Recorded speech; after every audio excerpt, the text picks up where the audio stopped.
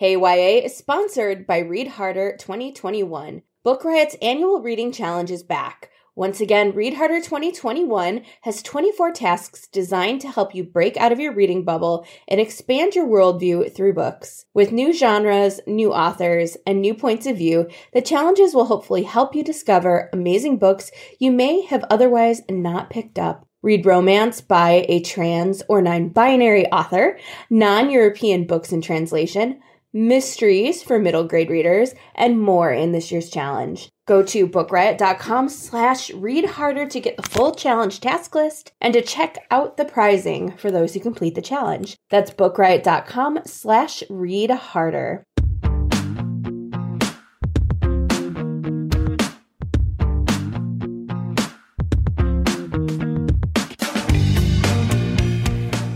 Welcome to Hey YA, from great new books to favorite classic reads, from news stories to the latest in on-screen adaptations. Hey YA is here to elevate the exciting world of young adult lit.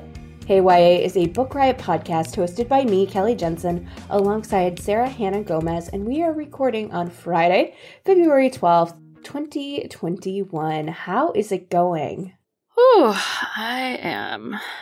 I don't even know. I think I'm still a little out of it from, I got my vaccine now 6 days ago. And I mean, I will take all vaccine reactions over needing a respirator, but definitely I think I had I'm very sniffly and I'm a little dizzy. So still totally pro-vaccine, but yeah. Oh, totally.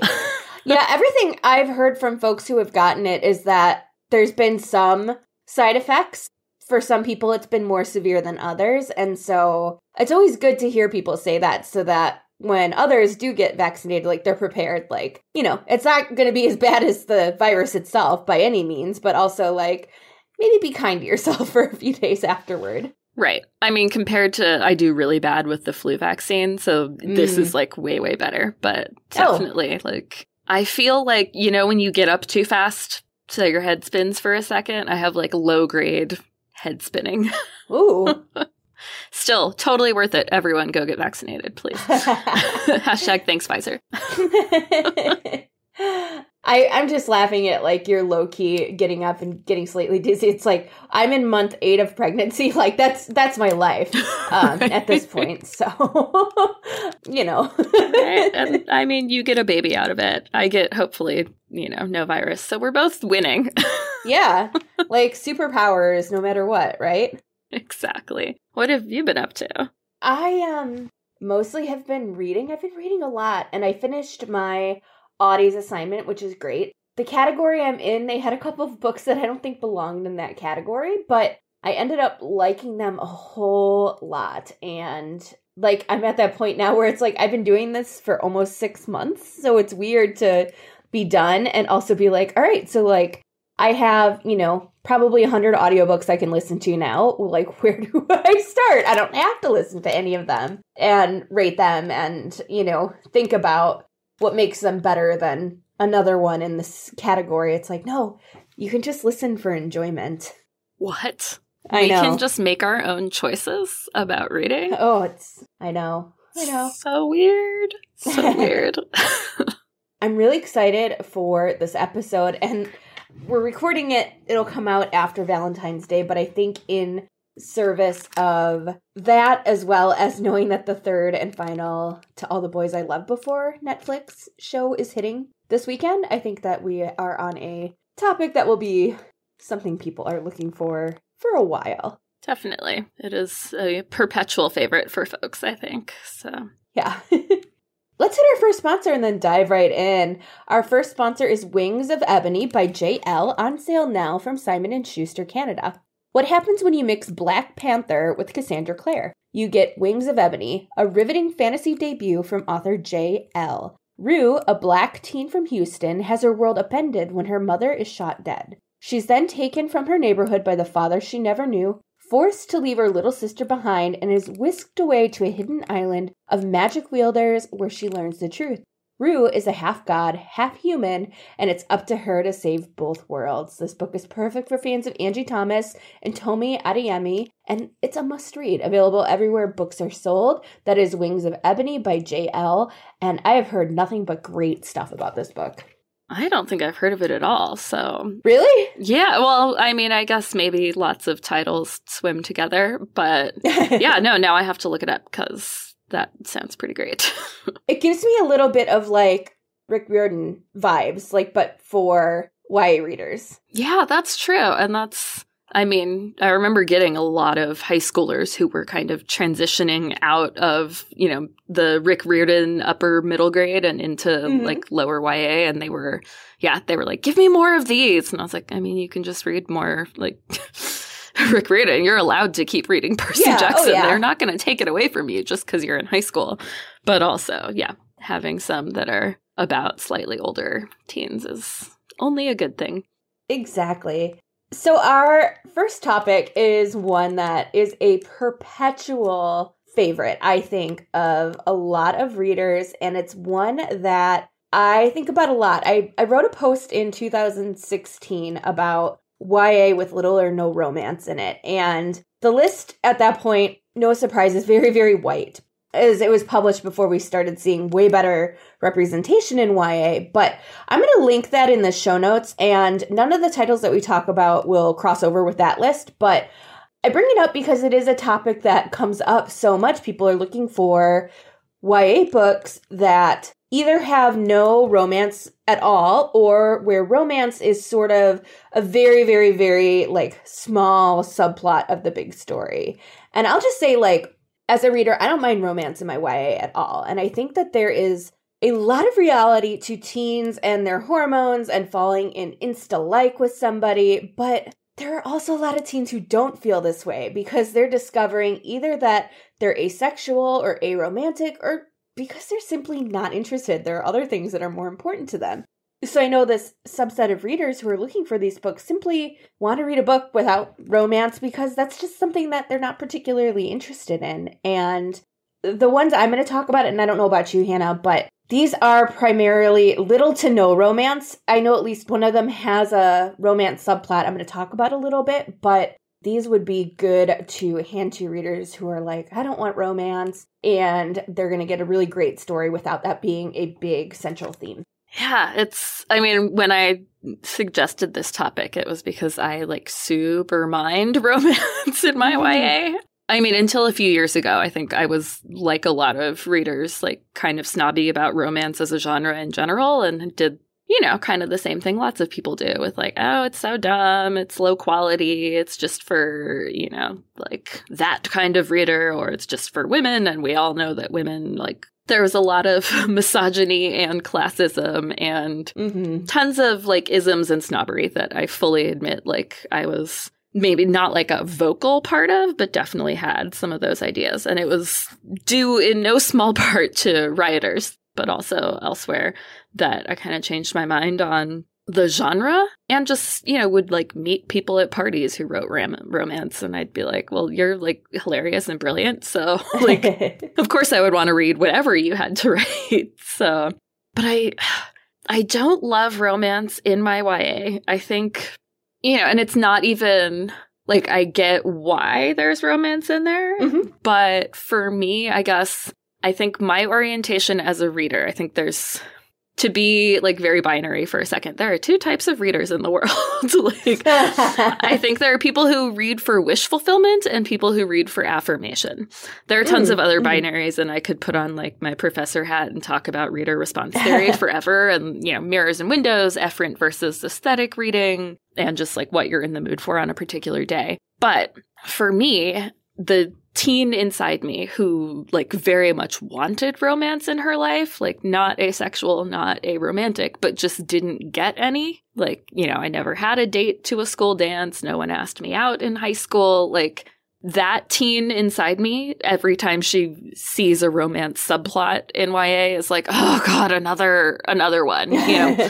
Or like, I really hate the trope of like, I'm so jaded about love, and then like I meet a quirky boy who changes my mind, or a quirky girl. It's always someone quirky or broken. But Yeah, like that bothers me just as much. Like when, and I would hate that in real life when someone would be like, oh, well, that wasn't a real relationship, And I'd be like, no, I don't know, actually, because it does count when you've had nothing. Like, I don't, right. Mm-hmm. Like, yeah, your silly, relationship in high school that you retrospectively view as silly. Like, I didn't get that. So I think I don't love seeing romance in my YA because I feel unseen, I think is probably what it comes down to.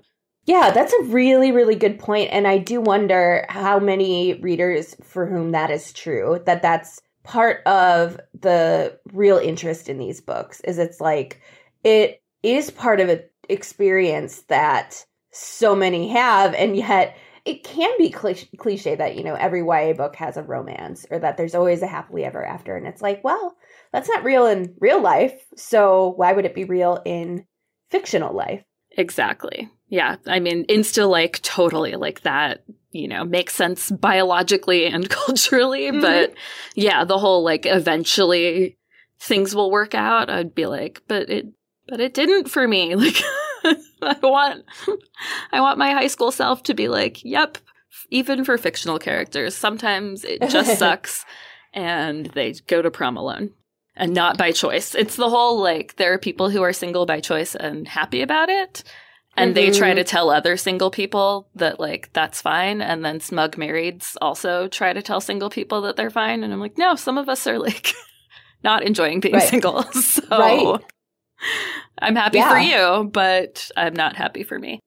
Shall we dive right in? Yes. I'm really excited about these books. I am. Like I said, I always keep notes. Like, I use our Book Riot like reading spreadsheet, and there's a section at the very end for notes, and it's like I write down anything like keyword wise that I think a reader might want in a book. And so like it was fun to go through the last few years and like pull up no romance or little romance. And so the first one I've got is a book that came out last year that I just adore, and it's Watch Over Me by Nina LaCour.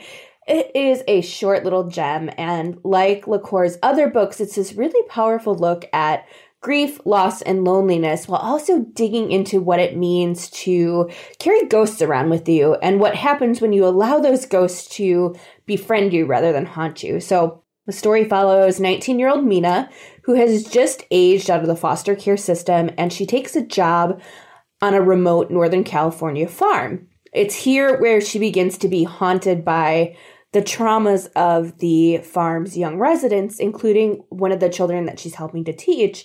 And over the course of this story, she comes to understand what it really means to grieve and also what it means to find a home. It's this beautiful blend of realistic and fantastical, and it's the kind of ghost story I love because it's a ghost story about our own personal ghosts. And again, no romance in this one. It's very centered on Mina and her coming to terms with grief and what it is to be alone. And that is Watch Over Me by Nina LaCour.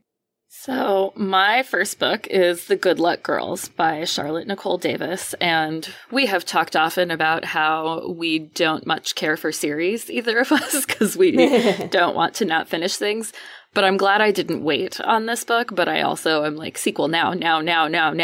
So it's kind of Firefly meets The Best Little Whorehouse in Texas, or even there was a Firefly episode that was basically that.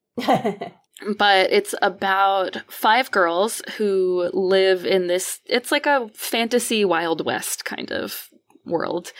And they work at what they call a welcome house, and they are trapped there, not just because, like teenage girls, especially girls of color, kind of can get trapped easily. I'm really excited to watch Framing Britney Spears for this same trope, but in real life. But they also have tattoos that are, kind of magic tattoos that will burn if they, kind of leave the house and go too far for too long, sort of like a, invisible fence or whatever for dogs. But then one girl, like on her first night, which means, like people pay extra, she accidentally murders a guy. So now all 5 girls are like, we need to get out. Like, it's a good excuse, but also it's like a, a safety thing. So it's this like adventure to safety. And they're all just hoping that this sort of myth that they've heard of like a woman who, you know, kind of is the Harriet Tubman, I guess, of the world, who can help them get out of their country and into one where they'll be safe. In the meantime, there's like these like kind of ghostly, evil, like hellhoundy type things after them, and just like a posse of people trying to get them back. It's really hard to explain. It is a wild ride, but it is so good. Like it took a couple chapters to get into it, but then I couldn't put it down. And yeah, it's just strong Black, brown, and white girls who are saving each other and themselves. And the scary stuff is legitimately scary. The tattoo idea is so great. Their personalities are fun. So yeah, highly recommend. And I'm going to ask Charlotte Nicole Davis, please write that sequel faster. And that's the Good Luck Girls. I think it comes out this summer, maybe early fall. Like, it's coming. Ah, yes. Yeah. Because that's the other thing. We get used to sequels, you know, on that like 12-month schedule. And then if something doesn't come out in 12 months, I'm like, excuse me. Mm-hmm. It's coming though, I promise. Sweet. My next pick is Spin by Lamar Giles, and I am just so blown away by the range Giles has in his writing. And Spin is this really fabulous thriller/mystery without romance. It's a story about a murdered DJ and her two closest friends/fans who, at the time of her death, were kind of on the outs with her. And it's a book about police brutality, Black justice, and racial inequality in the media. I'm purposely being a little bit dodgy here because this is a mystery and I don't want to give away too much of the book, but it reminded me a bit of Tiffany D. Jackson's Monday's Not Coming, and it plays into the roles of social media and technology and also the dark web. So if you're listening to this and you're like, that's a lot of stuff, it is a lot of stuff, but the way it's blended together is genius. The twists here are solid and compelling, and both Kaya and Fuse, who are the two lead characters and have alternating points of view, have these really great voices. And that is Spin by Lamar Giles. I'm really excited about that. He does have a wide range. It's great. Yeah, it's like, I think this was the first one I read by him, and then I went back and read a whole bunch more because I was like, I didn't know what to expect, and mystery thriller is not usually my genre, like first genre I gravitate toward, and after I read that, I was like, okay, I'm going to pick up another one of his books, and it's like, it was so different. I was like, this is impressive. Like, I love an author who's great at their genre, but also one who, like, clearly can write across genres, no problem. Yes. Oh, okay. So my next pick is a polarizing one. It's The Ballad of Songbirds and Snakes by Suzanne Collins. I, like many people, was like, this is not something we wanted or needed or asked for when the announcement came out that she was writing anything back in Pan Am, and then when it was announced that it was about President Snow as a teenager. And that was, I think, around the time that Joker came out, and everyone was like, can we stop having these sad origin stories, like, for sociopaths? Like, you know, we don't need to keep excusing them. But I was curious enough to pick it up, and I forgot, like, Suzanne Collins can write. It was a time when I was, like, just not in a good reading space. Like, I had been having trouble staying engaged in anything, and I just flew through this. I forgot how good her writing is. And what I thought she did well was not making this a redemption arc, a pre-redemption arc for Snow, but it does show him as a person. So, you know, he's kind of like from a once well-to-do family that now is really just hanging on to its name, but has no money. And it's, you know, near the beginning of the Hunger Games, and there's been so few that instead of mentors being, you know, previous winners from the districts, it's all like well-off kids from the capital who are mentors. So, which makes it kind of more vicious because they're like rich kids who can just use these like poor people as playthings. Oof. And it is, I mean, like the tech isn't where it, you know, is later with Katniss. So it's a lot grittier and uglier, and everyone is still a little bit like, why are we doing this? And I thought it was really compelling. And you see throughout that he has this tiny bit of like, well, I want this girl to like stay alive, but it's so he can win a scholarship, you know, not because it has anything to do with like this, you know, kid who is his peer. It's about, you know, him getting glory, and they do kind of work together to kind of come up with methods and stuff. They have what seems like a much longer training, you know, session before the games than in the Katniss games. But it also shows him like the way he essentially just chooses white supremacy over and over again, and chooses male supremacy over and over again, and chooses, you know, class supremacy. And it doesn't excuse it. It like gives you more context, but I think Collins did a really good job of not making it like, well, he can't help it because that's just all he knows. It's like, well, no, he still makes very calculated choices. Mm-hmm. So, yeah, I thought it was just really, really compelling that, yeah, she managed to give us more depth to his character so that he's not just this like cartoonishly evil person. But it didn't excuse him either. So yeah, I thought it was good. I read it mostly to hate it, and then I was like, oh man, like this is actually good. So for people who are willing to give it a try, that's The Ballad of Songbirds and Snakes, the Hunger Games prequel by Suzanne Collins. I haven't read it yet, but I think you sold me to move it up on my list. My next pick is a book that just came out. It's 30 Talks Weird Love by Alessandra Narvaez Varela. And it was published by Cinco Puntos Press, and I haven't seen a whole lot of attention about it. But it's a book I keep thinking about, and I definitely wanted to talk about here. So it's set in Ciudad Juarez in 1999, and it follows 13-year-old Ana Maria, who runs into her 30-year-old self while at the movies, changing her pad in the bathroom. She's super annoyed and suspicious. Like, how could this 30-year-old be her?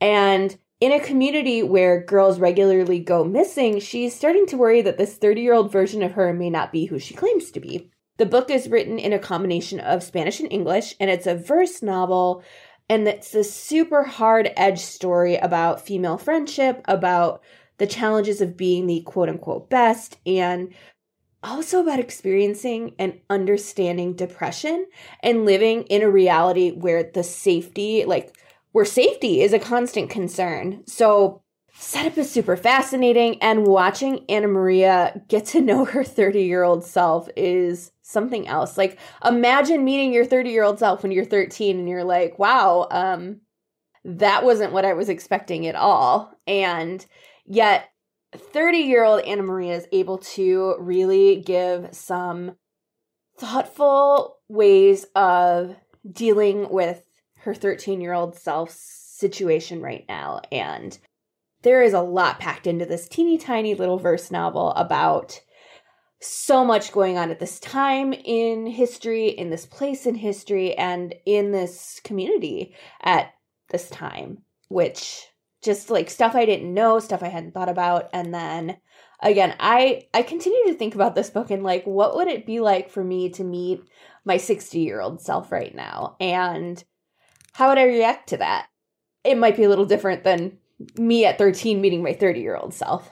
And that is 30 Talks Weird Love by Alessandra Narvaez Varela. Well, if you want to know about meeting your 60-year-old self, I have a movie for you that I can tell you all about. What? Oh, yeah. Oh, it's called Dona da História. It's a Brazilian movie, which sort of is like the owner of her story, I guess is the most literal translation. Mm-hmm. But yeah, it's about a couple who, you know, they are each other's grand love story, but now they're getting divorced, and now the woman like kind of walks in on her younger self. Ooh. In the bathroom and is like, maybe you should have made different choices, blah, blah, blah. And Ooh. The guy who plays the young version of her husband is super hot. I had such a crush on him in high school thanks to this movie, because this movie's probably like 15 years old or so. But it's great. I'll put it in the show notes, and it is available, you know, with English subtitles. So highly recommend. It's great. My next pick is Unpregnant by Jenny Hendricks and Ted Kaplan. I know it's a movie now on HBO Max, and I am very excited to watch it because the second I finished it, I was like, well, this is going to be a movie in like 5 seconds. And then I looked up the cover because I was reading it, as an ARC on my Kindle and was like, oh, it's already like the cover already has like soon to be a motion picture. So it's so easy to tell why when you read it. It was one I read literally in one sitting. It was rainy and I went inside a bar to get like a burger and fries and just sat there alone eating my burger and just flying through this book. So it's about Veronica Clark, who is kind of, this girl who's living the romantic teenage girl with a boyfriend life that I wanted as a teenager. And she's in the bathroom taking a pregnancy test and it's positive. And all of a sudden her like ex-best friend looks over at her and now Veronica's like, well, crap, like this girl who is like, we had a falling out now knows like my biggest secret. And she lives somewhere in the Midwest. I don't remember where. So the closest place she can legally get an abortion without her parents' permission is like 1,000 miles away. And so this ex-friend, Bailey, and her decide to drive all the way there. So it's a road trip novel, but with two girls who have like one very specific purpose, but have a lot of stops to make along the way because you can't drive that all in one night. So, it's so funny and heartfelt, and I think it does a really good job with like the socio-political elements of, teenagers and birth control and pregnancy and reproductive rights. And yeah, I think anytime you can make something like serious be funny without like insulting the seriousness, I think it's really impressive by how well it does that. And it's a little goofy, but I think the goofiness probably works really well for the movie. So that's Unpregnant by Jenny Hendricks and Ted Kaplan. I love that book. And I remember when I finished it, I was like, how is a book about abortion so funny? And yet they make it work so well because it's also like, it is a gut punch. You're like, okay, but this is real. And also it's funny. But like that funniness doesn't detract from the seriousness of what the book is trying to accomplish. So I was like, this is such a great read. And I haven't watched the film yet, but I'm really excited to. Oh, we might have to do a watch party or something.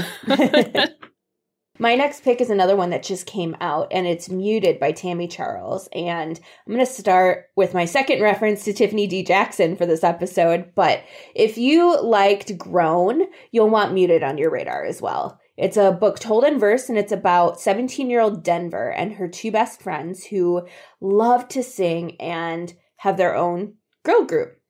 They're super desperate to get noticed by this guy named Sean Mercury Ellis, who's this big shot in the R&B world. And when it happens, they cannot believe their luck. Of course, you know what's going to happen here. It's not all roses. Mercury takes advantage of these teen girls, their potential stardom, and ultimately their lives. So I was super into the premise from the start, but Charles makes some really bold and uncomfortable choices in her storytelling throughout that made it a real knockout of a read. And this is the book I referenced earlier, that there is some romance in here, but it's not what you'd expect. Instead, it's this really thoughtful exploration of Denver having this crush on her best friend and the complex and complicated curves of discovering and identifying her sexuality and where that then intersects with their best friendship. So there's not romance, but there is talk of what a romantic relationship may or may not look like.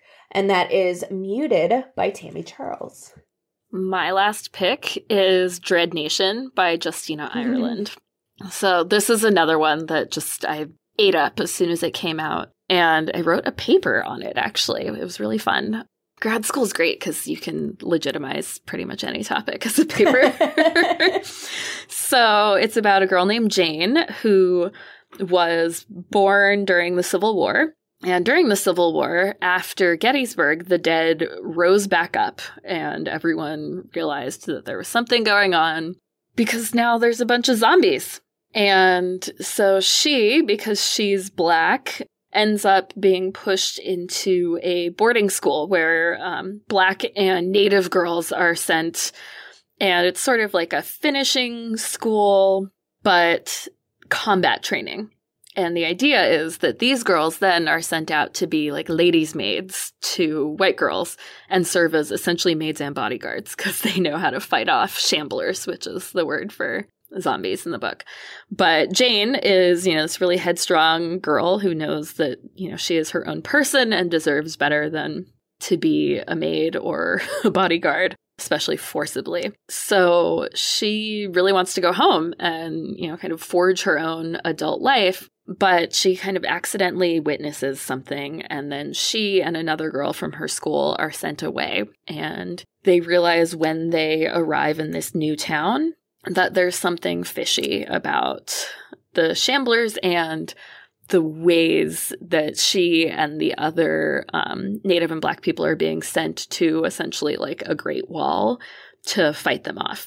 So the book does amazing stuff, not just with world building. It is a really great built world, and Jane is really funny and smart, but it deals with a lot of like medical ethics and ethics in general and like kind of body autonomy, and it's just so smart.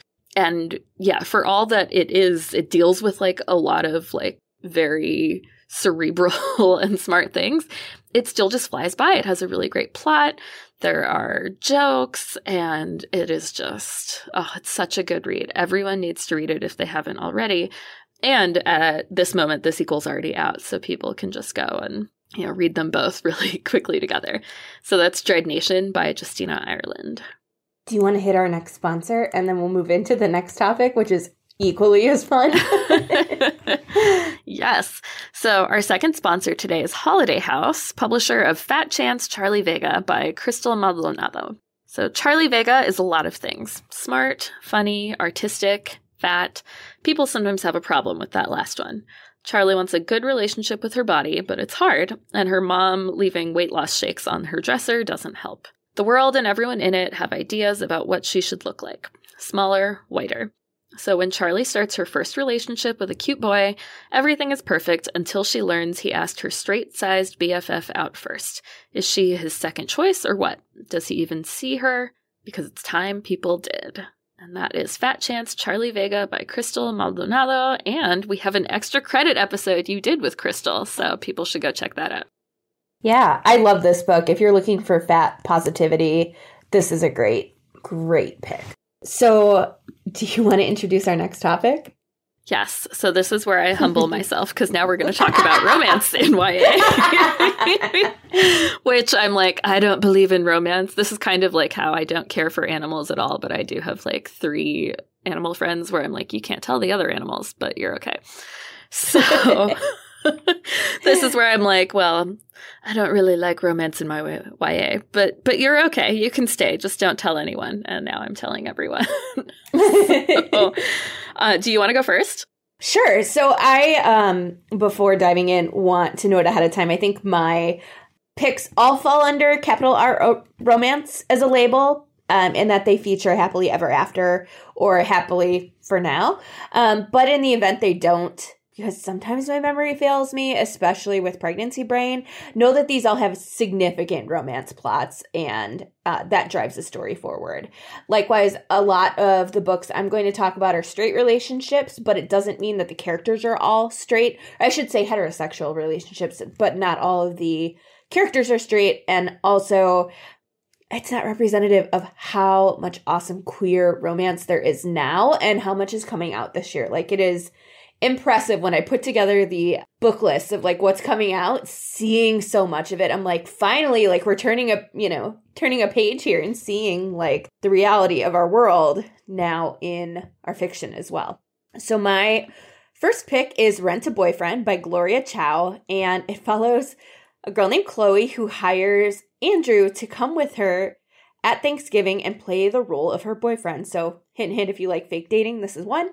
She hopes that she can convince her parents that she's found a good person to be with who isn't the boy her parents have been attempting to arrange her with. But while building a collection of lies, starts to weigh heavily on Chloe over the next few months, including those that she's told to her parents, those that are told to her by her parents, and then she wrestles with what to do when she has real feelings for this boy that she rented for this purpose. And it's this great fake dating trope story woven into a story of generational cultural differences, and it balances perfectly being cute and humorous and has a ton of meat on the bones. And I know readers are always looking for like holiday stories. This one starts at Thanksgiving, you get Christmas, and then you also get Lunar New Year in here as well. So you get this nice range of holidays woven into the story.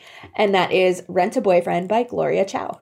My first pick is Go with the Flow by Lily Williams and Karen Schneemann. And this book is pretty, I mean, I guess it's now a year old, but I didn't hear about it until like 3 weeks ago. And then I immediately got it from the library and read it in almost one sitting. I think I got up to eat.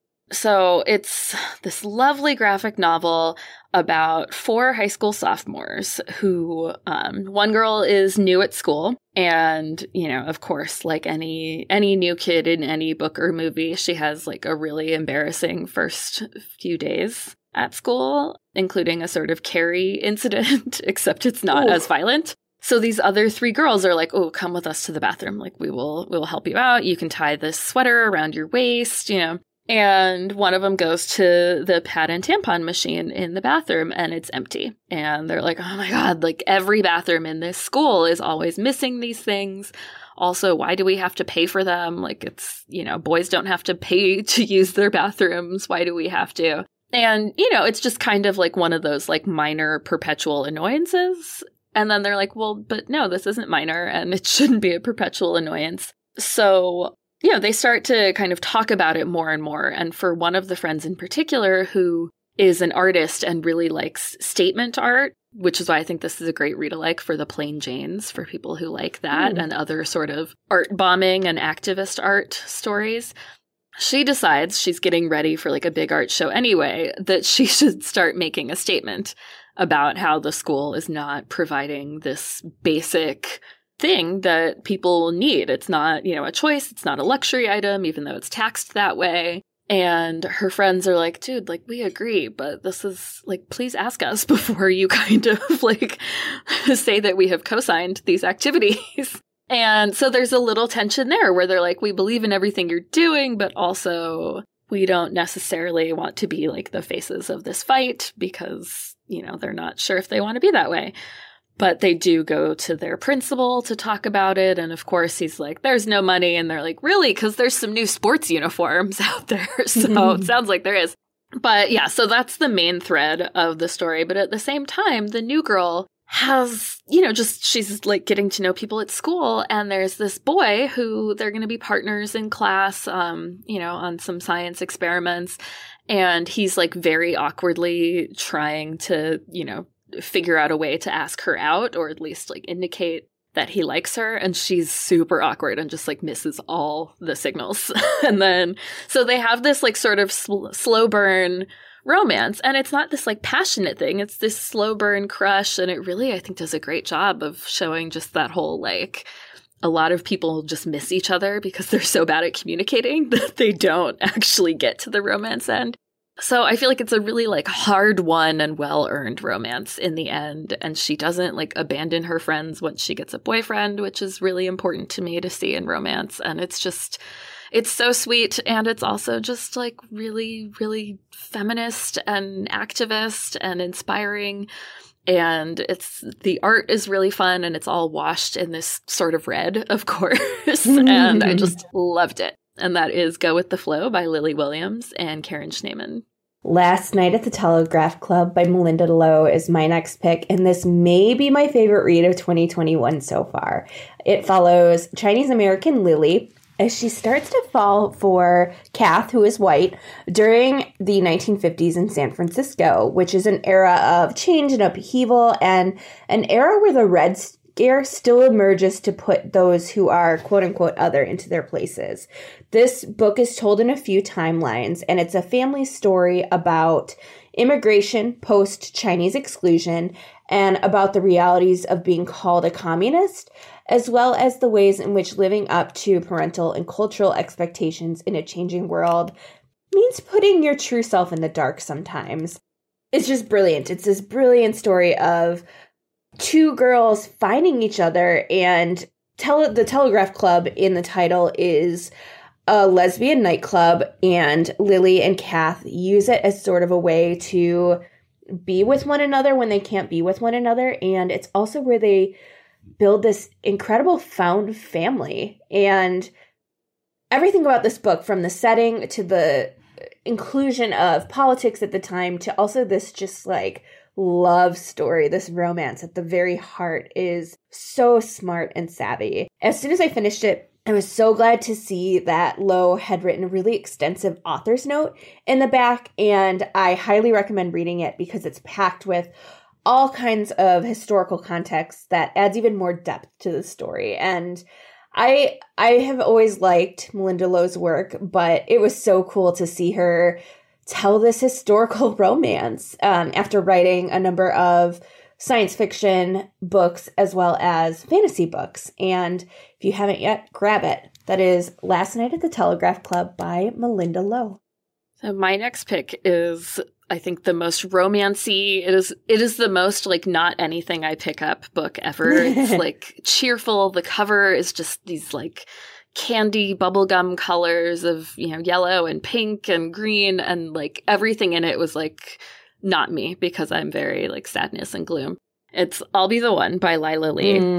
It's, I mean, don't get me wrong. I saw it and was like, this cover is beautiful, but it also signals things that I'm not interested in. Then I read the summary and was like, oh, well, my teen self is very interested in a teenage girl who's like auditioning to be on, you know, a superstar, like become the next star type of show. So I picked it up for that, and I ended up loving the romance in it too. So it's about a girl named Sky who is auditioning for turn into a K-pop star show. And she's auditioning for the dance side and the singing side. And when she auditions for the dance side, everyone's like, yeah, but you're fat. And she's like, but look at me. And they're like, yeah, no, you're a legit good dancer, but you're fat. And she's like, yeah. And is not going to take, you know, any of their criticisms at all, because she knows she's a good dancer and a good singer. And she ends up getting on the show, and, you know, there's kind of this thread of like, maybe they're just setting it up to, you know, make her out to be the fat girl who can't make it. Maybe they're hoping she'll lose weight. Her mother is certainly hoping she'll lose weight. But she's like, nope, I'm just going to do my thing. So when she's in, you know, these practices, a, you know, big Instagram influencer walks in, and she's like, oh my God, this guy's on the show. All of the girls are instantly like, oh my God. And Henry is just kind of like, so here I am. Is a little uncomfortable with being an influencer. And Sky is kind of like, yeah, that's cool. But anyway, I'm here to be a star. And of course, they end up getting to know each other. They're like partnered in a dance. And, you know, start to kind of fall for each other, but also start to be really good friends. I loved every second. She's such a great narrator. It's just so much fun from start to finish. And I just love that, you know, she's fat, she's bisexual, she doesn't care what anybody thinks, even kind of Henry, until, you know, the crush really starts to burn. And then, you know, of course, you always care what your crush thinks, but she's not really interested in anybody's input on her body. So, yeah. If you hate romance, pick it up anyway. If you love romance, it hits all the spots. It really, I loved it so much. That's I'll Be the One by Lila Lee.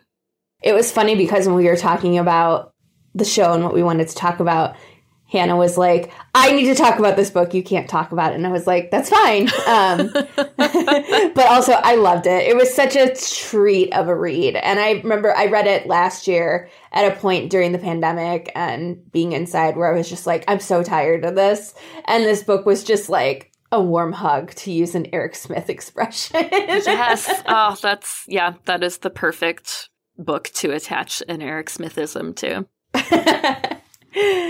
So my next pick is 10 Blind Dates by Ashley Elston. And I know I've talked about this one on the show before, But I wanted to talk about it again because there's a companion novel to this little gem hitting shelves in spring. I think it's in May. Anyway, this is a story about a giant Sicilian family who meddles a bit too much in one another's business, but does so because they love each other so much. And in this book, they're desperate to help Sophie, who has just broken up with her boyfriend, and it's the Christmas break. They want her to be happy. So each family member decides to set her up on a blind date during this Christmas break. And while the romance in the story matters and is really, really central to it, it pairs so perfectly with the fun and caring and committed family who is also, like, admittedly a little out there. I loved Sophie's relationship with all of her family members, especially her older sister, who is not at this Christmas break. She is on the other side of the state because she is currently in the hospital while waiting to give birth to her first child. There's so much personality in this, both from the family members who set up the dates as well as the dates themselves. Some of them go well, some of them go just terribly. And throughout the whole thing, you can't help but just fall in love with both sides of what's going on. And when I finished it, it kind of struck me as the book that would pair really well with Jenny Han's To All the Boys series, with how it weaves family and romance so seamlessly.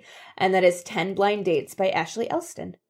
My next pick is Hearts Unbroken by Cynthia Leidig Smith. I read this, I think, right around the time it came out in 2018.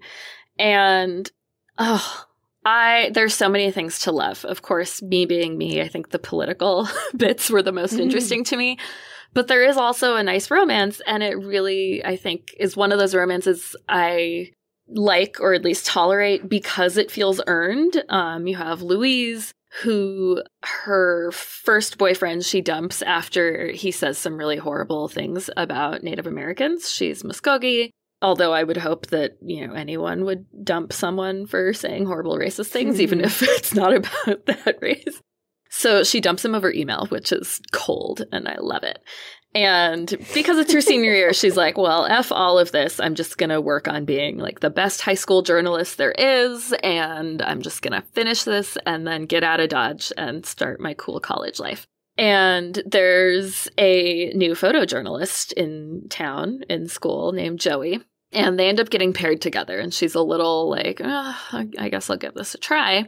And it turns out that they conveniently are given a huge scandal to start covering because the school musical has decided to kind of colorblind and genderblind cast the school musical, The Wizard of Oz. And there's now a group called Parents Against Revisionist Theater, which is just like the most ridiculous. Like, I love the name because it's just so silly and yet so what lots of people would like to start. Mm-hmm. So yeah, now all of a sudden they have this ongoing scandal to cover. And meanwhile, she's just also trying to, like, live her life and just be the best journalist she can be. And she has to deal with this on a personal level too, because her brother was cast in this show. And he's one of the people that essentially these parents are arguing shouldn't be in it because that's revisionist theater to have a Native American person play a Tin Man. Because, that's not accurate for a Tin Man. This is like when people talk about historical accuracy and you're like, really? Mermaids and talking snowmen are historically accurate? Like, calm down. But yeah, so I love that. Like, it's hilarious to me, but it's obviously a very, real issue. And I think that's what Cynthia does really well, is like she captures the sort of like ridiculosity of a lot of racism, but also the gravity of it. And meanwhile, the more time they spend together, Louise and Joey start to maybe think of each other as more than just colleagues. So yeah, it is another well-earned romance, and there's still a lot of other stuff going on. So I think that's what made me like it. And that is Hearts Unbroken by Cynthia Leidig Smith. So I wanted to talk about a book that's coming out. I haven't read yet, but it's Jay's Gay Agenda by Jason June. It's out June 1st, and it's the first in a duology. And it looks like the kind of book that would be the perfect read-alike to Lev Rosen's books Camp or Jack of Hearts and Other Parts. And I'm going to read the little blippity-blip blurb. There's one thing Jay Collier knows for sure. He's a statistical anomaly as the only out gay kid in his small, rural Washington town. While all his friends can't stop talking about their heterosexual hookups and relationships, Jay can only dream of his own firsts, compiling a romance to-do list of all the things he hopes to one day experience, what he calls his gay agenda. Then, against all odds, his family moves to Seattle, and Jay starts his senior year at a new high school with a thriving LGBTQIA community. And for the first time ever, Jay feels like he's found where he truly belongs, where he can flirt with very sexy boys and search for love. But as Jay begins crossing items off his list, he'll soon be torn between his heart and his hormones, his old friends and his new friends, because after all, life and love don't always go according to plan. This is from debut novelist Jason June. It's a compelling and hilarious sex-positive story about the complexities of first love, first hookups, and first heartbreaks. It sounds so good. That is Jay's Gay Agenda by Jason June. And again, that's out June 1st. So my last pick today is Daughters of Jubilation by Carolee Corthran. I will warn people, this is a heavy book. There is some violence. But it's also just really beautiful. Starting with the cover, I picked it up because of the cover. Not ashamed to admit it. It has this beautiful color and like this gorgeous girl who I wish my curls looked like that when I messed them up, but they don't. So I think the easiest thing for this one, rather than me making a mess of the summary, is also to read the cover flap.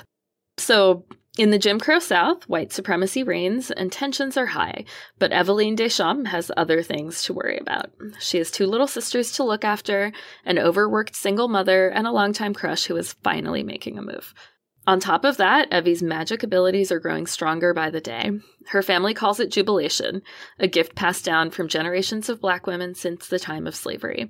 And as Evie's talents waken, something dark comes loose and threatens to resurface. When the demons of Evie's past finally shake free, she must embrace her mighty lineage and summon the power that lies within her. So this book is heavy, as I mentioned. It's definitely not the easiest read, but the romance elephant... The romance elephant. Oh, that's the show title right there. Romance elephant. Yeah. Oh, man. Element. I don't even know. My coffee clearly is still in my stomach and not my bloodstream. The romance elephant and also element is beautiful. So it's definitely one of those, like, we've both been kind of, looking at each other for a long time and neither of us made a move. And now they're making a move and it is kind of like instant, can't be away from each other. Like, kind of reminds me, if anyone is a Buffy fan, of the few episodes where Buffy and Riley have just gotten together and can't keep their hands off of each other. That's kind of the vibe you get here. But it's also like summer and she's trying to, earn some money, which means she's working for this woman who is, kind of a white woman who sees it as, I'm doing you a favor by letting you work for me.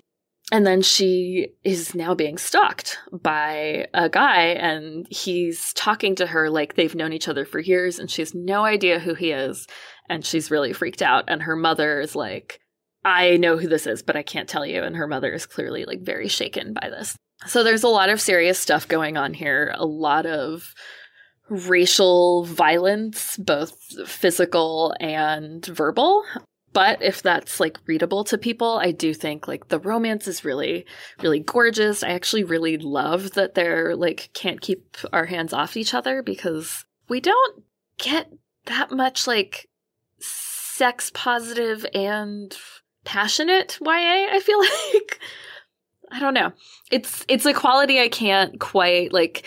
They don't have these big conversations about like, are you my one true love? Must we have roses and flowers for, and chocolate for our first time? It's very like, yeah, we're going to be safe, but like this is what we want to do, so we're going to do it. And I really like that. So, Yeah, it's a beautiful read, beautiful cover, really tough stuff. She has some trauma that she kind of unlocks, and that sort of further unlocks her powers. And you realize that jubilation is a power that enslaved women kind of developed to be able to get through all of the atrocities they were living, not just because of enslavement, but because of specifically being women who were enslaved and the sexual violence that often took place between master and slave. So that's Daughters of Jubilation by Carolee Corcoran. And that will wrap up our show. Thank you for tuning in this week. As always, we really do like your feedback. If you have something positive to say, go ahead and drop it on Apple Podcasts. Let us know how we're doing, and it will help other people find us. Don't forget to visit bookriot.com for newsletters, more podcasts, all things bookish, including our Insiders program. Thank you to today's sponsors for making the show possible, and thanks to our awesome audio editor, Jen Zink. You can follow me, Kelly Jensen, on Instagram as Hey Kelly Jensen, and Hannah, where can people follow you? I'm on Twitter and Instagram as SHG McLicious, as well as on Instagram again as Bookish Girl Fit. And we will talk to you all again in 2 weeks. Happy reading!